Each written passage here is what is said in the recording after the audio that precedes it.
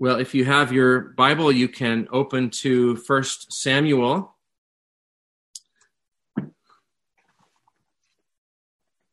And as you are turning there, I want to read you a quote and see if you can figure out who said this.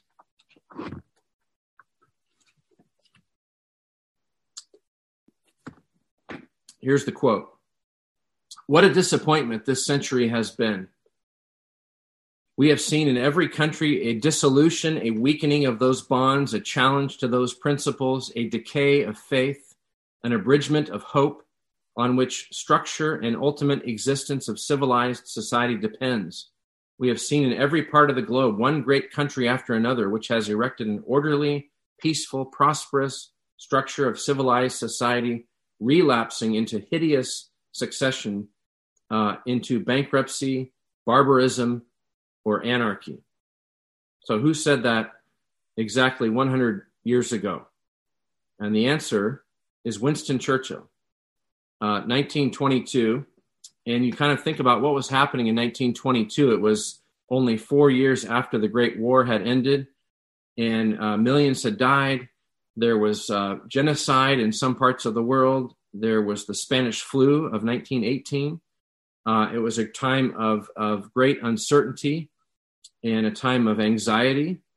And I certainly, think we can relate to that. And when I heard those words from Churchill, I thought not only of, coming through a pandemic and being anxious about that, but I thought about the time of the judges in the Bible, a time of barbarism, anarchy, chaos, fear, religious drift and apathy, a dark time in Israel's life. And 1 Samuel comes into that moment in Israel's history. 1 Samuel talks about the transition from being governed by these tribal warriors, these rescuers, the judges, into a time of being governed by a king.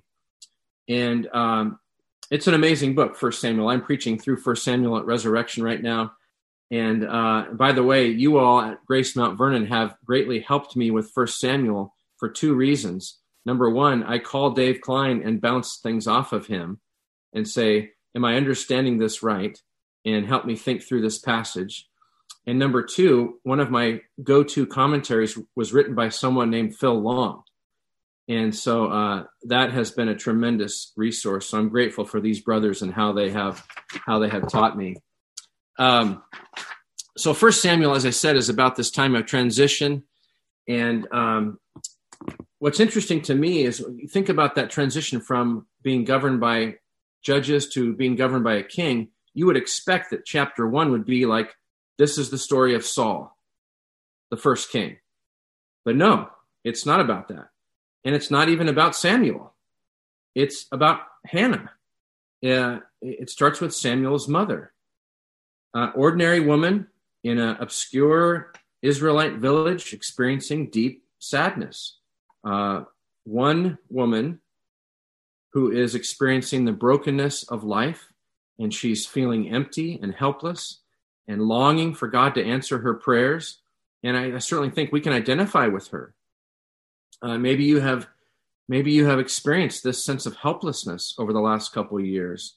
And maybe it's not even the pandemic. Maybe it's a chronic illness. Certainly everyone has sort of COVID exhaustion, and there are more and more articles about the toll it's taking on our mental health. Maybe you have a sense of helplessness in your career or your marriage or some other relationship, and you feel like no one quite understands and nothing seems to change. And I think that sense of helplessness comes to us all at some point.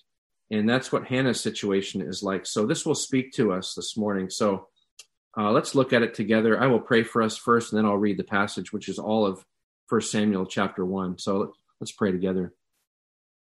Father, we ask that you would speak from your word that gives life, and that we would be receptive, and that we would be open before you and pliable, and that you would be able to do your work, and we would not be kicking against that work, and that we would be encouraged and challenged by your word this morning. And we pray this in Jesus' name. Amen.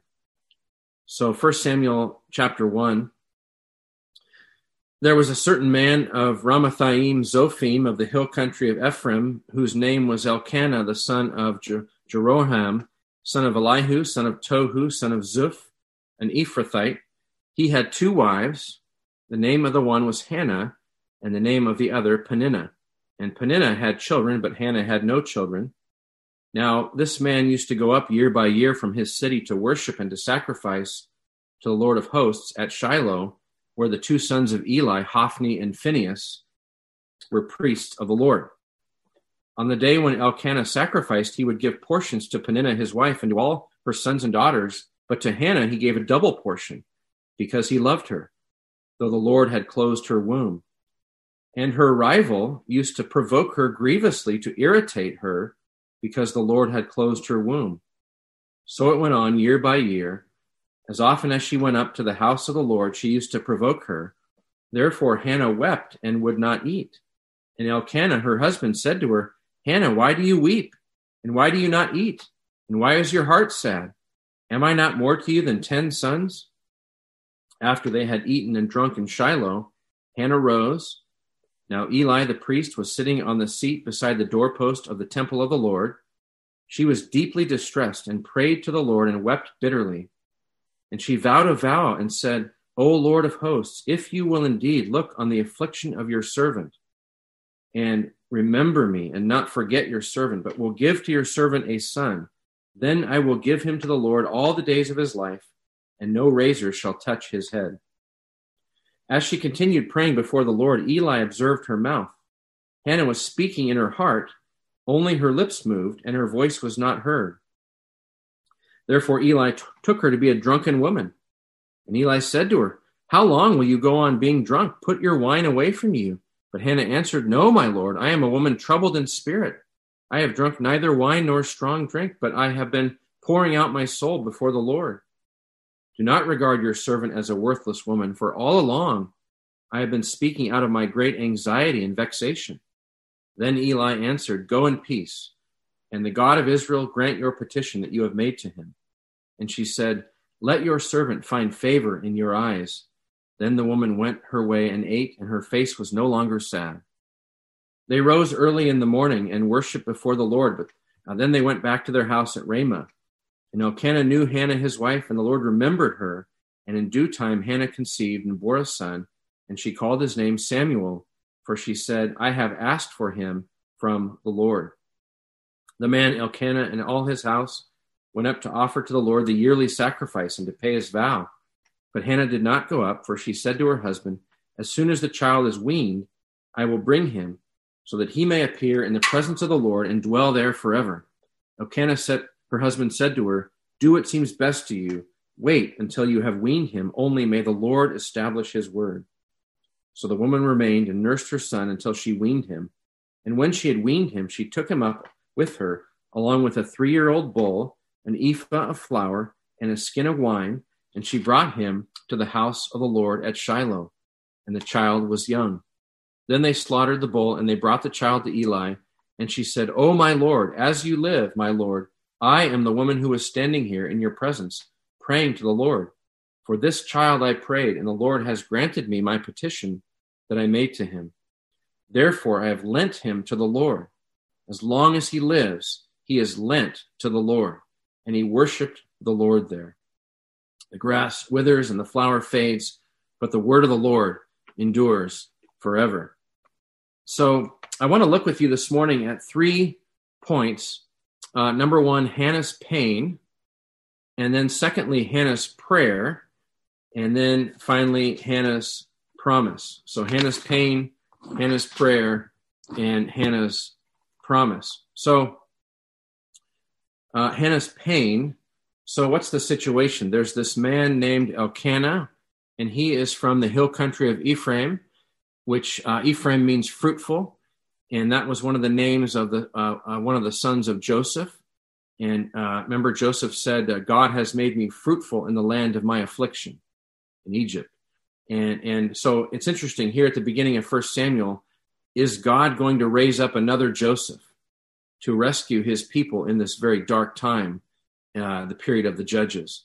is God going to make them fruitful in the land of affliction or time of affliction. At the same time, I'm not so sure about this clue about Ephraim, because that could be a negative as well, because it was precisely in the hill country of Ephraim where at the end of the book of Judges, the last few chapters of Judges, it's really awful. These wicked men are doing heinous things, and women being treated as objects, and the spiritual leaders, the Levites, were not serving the Lord. They were not calling people back to the Lord, and they were worshiping idols. So the fact that we're in the hill country of Ephraim could be hopeful or not. It's not quite clear at that point.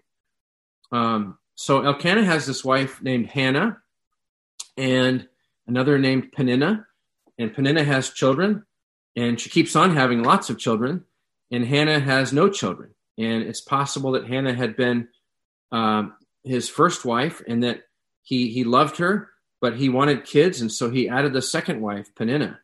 And we're not told all the details, but Hannah is barren. And then, of course, to make matters worse, Peninnah's name means the fruitful one. And she keeps on having more kids and more kids. And Hannah's name basically means favored one or grace. And Hannah certainly doesn't feel very favored. And so, and then Peninnah, makes it worse. She gloats about it. She provokes Hannah. She's not sympathetic to Hannah. And perhaps some of that was even motivated by her own pain, if she knew that her husband loved Hannah more. And then there's Elkanah. He's a good man. He is he's trying to be helpful. He's trying to encourage Hannah, but look at what he does. Hannah is weeping, verse 7, and she won't eat, and Elkanah doesn't know what to do, so he does what we husbands do. He says something dumb. And he says, Hannah, why are you sad? At least you have me. Am I not worth 10 sons to you? Which is just a good reminder. Husbands, don't take that approach. Don't try this at home. Honey, I know you're sad, but hey, you've got me. That is lacking in emotional intelligence, we would say. And so Hannah is suffering, and then she has this rival who mocks her and humiliates her.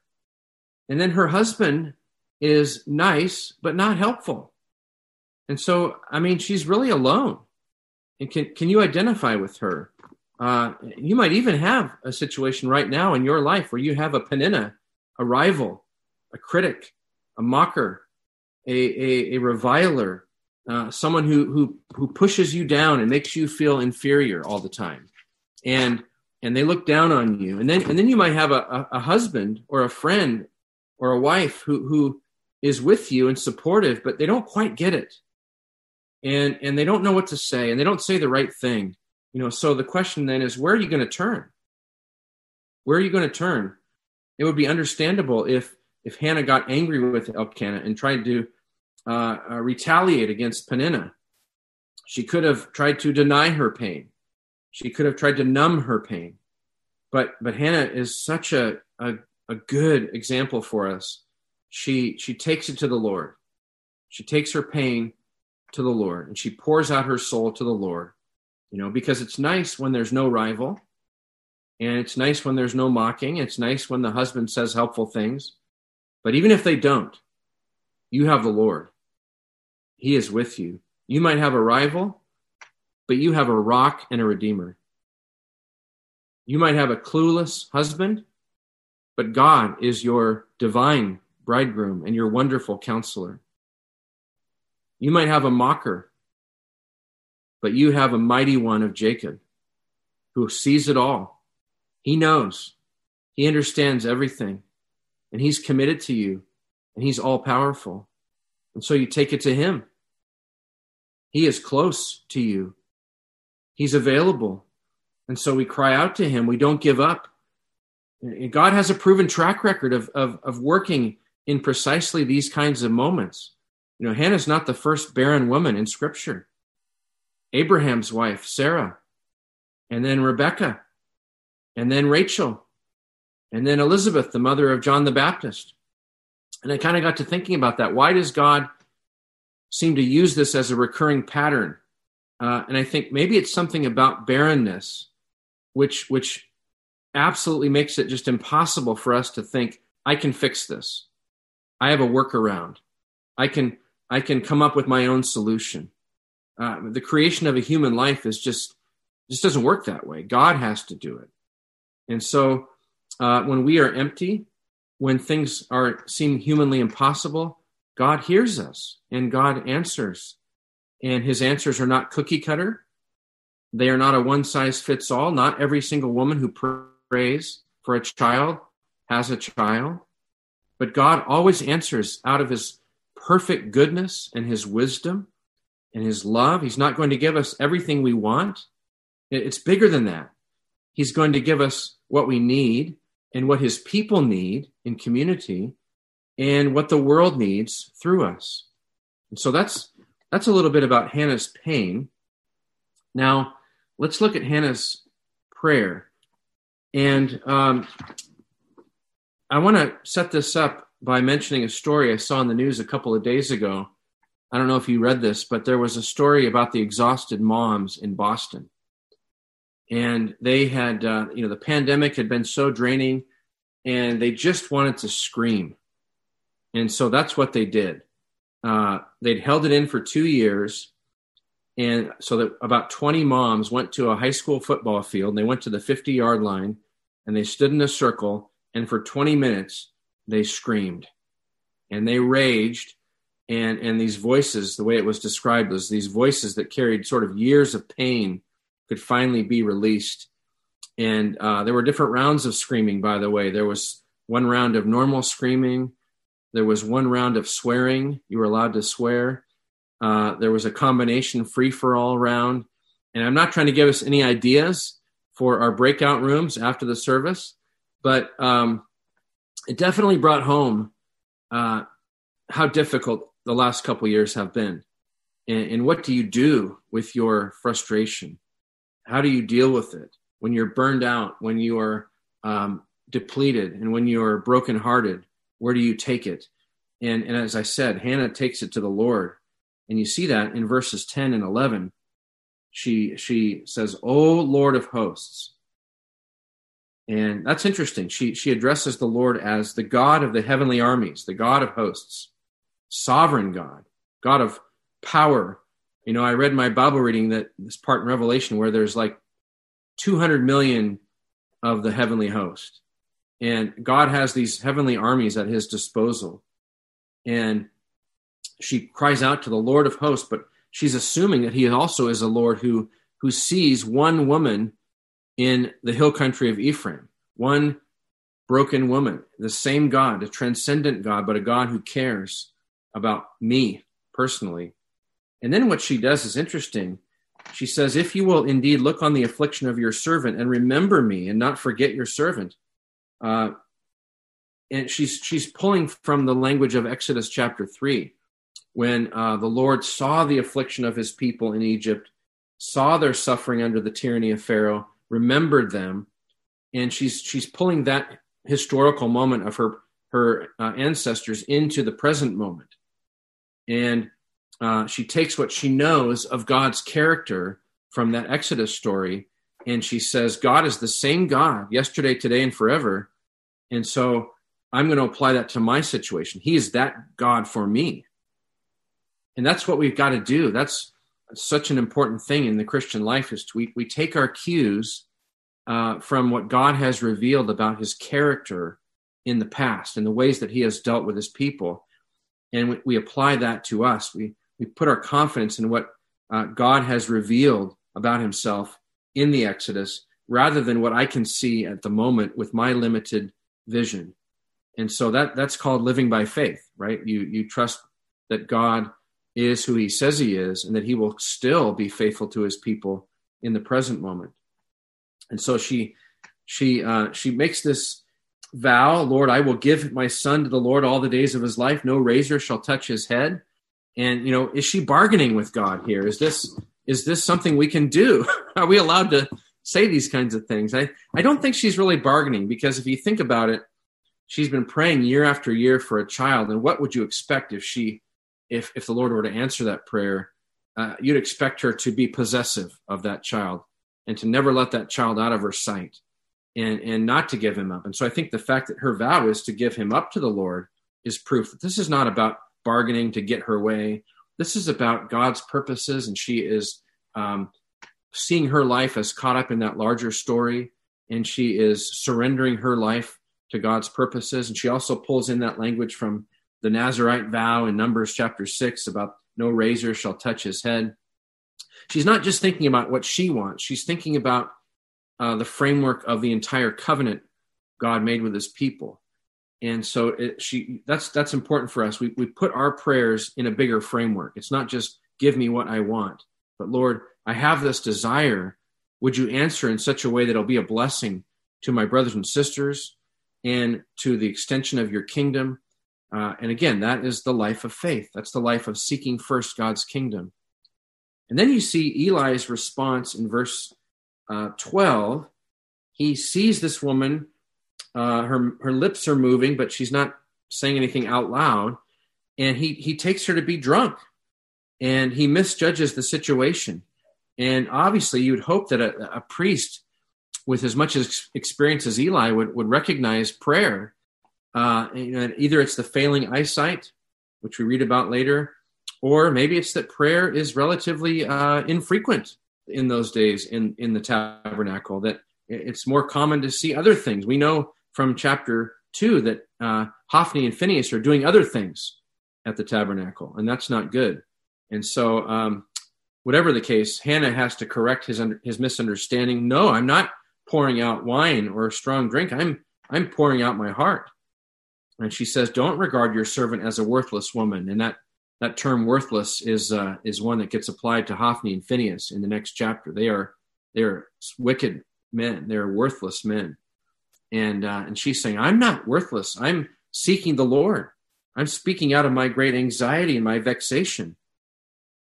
And then she says Eli says in verse 17, go in peace, and may the Lord grant you your petition. And then she says, let your servant find favor in your eyes. And she goes away, and her spirits are lifted. And she hasn't even really, the circumstances haven't changed yet. And yet she's been encouraged by, I think I feel that way sometimes when I go and just pour it out to the Lord. Go on a long bike ride and just pour everything out to the Lord, and you feel encouraged, even if the circumstances aren't changed yet, because you gave it to the one who can do something about it. And so she's comforted also by Eli's encouragement. And so that's her prayer. And then final point is about the promise, this promise in verses 19 and 20, where she is going to commit her son to the Lord. She names him Samuel, and that's a good name. I like that name. I gave my son that name. We have when I preached this sermon at Resurrection, somebody said, did you realize that you said all the names of your kids in the sermon? I said, no, I did not. Because I have Elizabeth, Rebecca, Hannah, and Sam. And so here is Samuel. It's a name that there's a lot of wordplay going on with his name, because the root word underneath that is to ask for something. And that root word shows up 7 times in this chapter. And what's interesting is it also shows up a lot later in the story with the Israel asking for a king, asking for Saul. And there may be sort of a hint of what is to come, that there's sort of a contrast between Hannah's way of asking and Israel's way of asking. And so Hannah's showing us how it should be done. Hannah is exemplary. Hannah has the character, the heart for God. That's kind of the looming question is, if Israel gets a king, will the king have the heart for God, or just the title and just the status and the position? Or is he going to be a man after God's own heart? And so she gives birth to Samuel, names him Samuel, and then follows through on her vow. And that wasn't easy. Let's not just assume that was easy for her. maybe you can understand that, maybe even right now in a situation that you're dealing with, to give your child to the Lord. And it's not easy to wait on his timing in their lives. It's not easy to sort of adjust to different seasons in the relationship with your children, and to relinquish control and no longer be the main influence in their life and the main voice in their life, and trust that God is working and he's using other voices. One of our kids really gave us a run for our money in those teen years. And now she moved away. She's almost 20, and we love getting her texts that she's telling us, this is what happened at my church, and this is what I'm seeing in Sunday school. And it just warms your heart to say, okay, Lord, you had your hand on her, even when we doubted that, and you are working in her life. And so Hannah, there's a lot of lessons we could learn from Hannah about that. A lot of lessons in general about obedience, about perspective, about trust. One thing for sure I don't want to miss is the fact that she sees herself as a servant of the Lord. Maybe you noticed that in verse 11. She kept on using, look on the affliction of your servant. Don't forget your servant. Give your servant a son. She keeps on using that term to describe herself, which I think is so important, that we are servants of the Lord. And she wants to put her life in that bigger framework. I think that's challenging for us. I mean, when you think, okay, I'm a member, I'm a part of Grace Mount Vernon. What do you mean by that? Do you mean, well, I'm living my life and I've got my personal concerns and I've got my desires and my family, and I bring all those to the Lord, and the church kind of gives me a boost on those things, which is helpful? Or, is my being a servant of the Lord mean that I have an obligation to use my time and my gifts to serve these people and to build them up? Is being part of a church family just going to get some information on a Sunday and then, or get, encouraged for the week ahead, and then go back into sort of my kingdom, my world, my agenda? And I think that's challenging. We often present our desires. I know I do. We often present our desires to the Lord and leave it at that. And it never occurs to me to say, Lord, fit that request into your bigger plan, and fit that request into your people, and how the world needs to see the love of Christ. And so, but Hannah's doing this. Hannah wraps up her desires with the story of the whole nation. In fact, her story and the way God answers it is kind of a microcosm of the whole story of Israel, right? Because Samuel starts with Hannah. The book of Samuel starts with Hannah, not just to show us that God cares about individuals, but to show us that God's people, Israel, at that moment are spiritually barren. It's this period of the judges, the chaos, the idolatry, division, the decline, and the failure of spiritual leadership. But here in chapter 1, finally, there's someone who has a heart for God, and that's Hannah. And God is going to answer, and it's going to be a sign of things to come. It's going to be a preview of an anointed king who will be a man after God's own heart.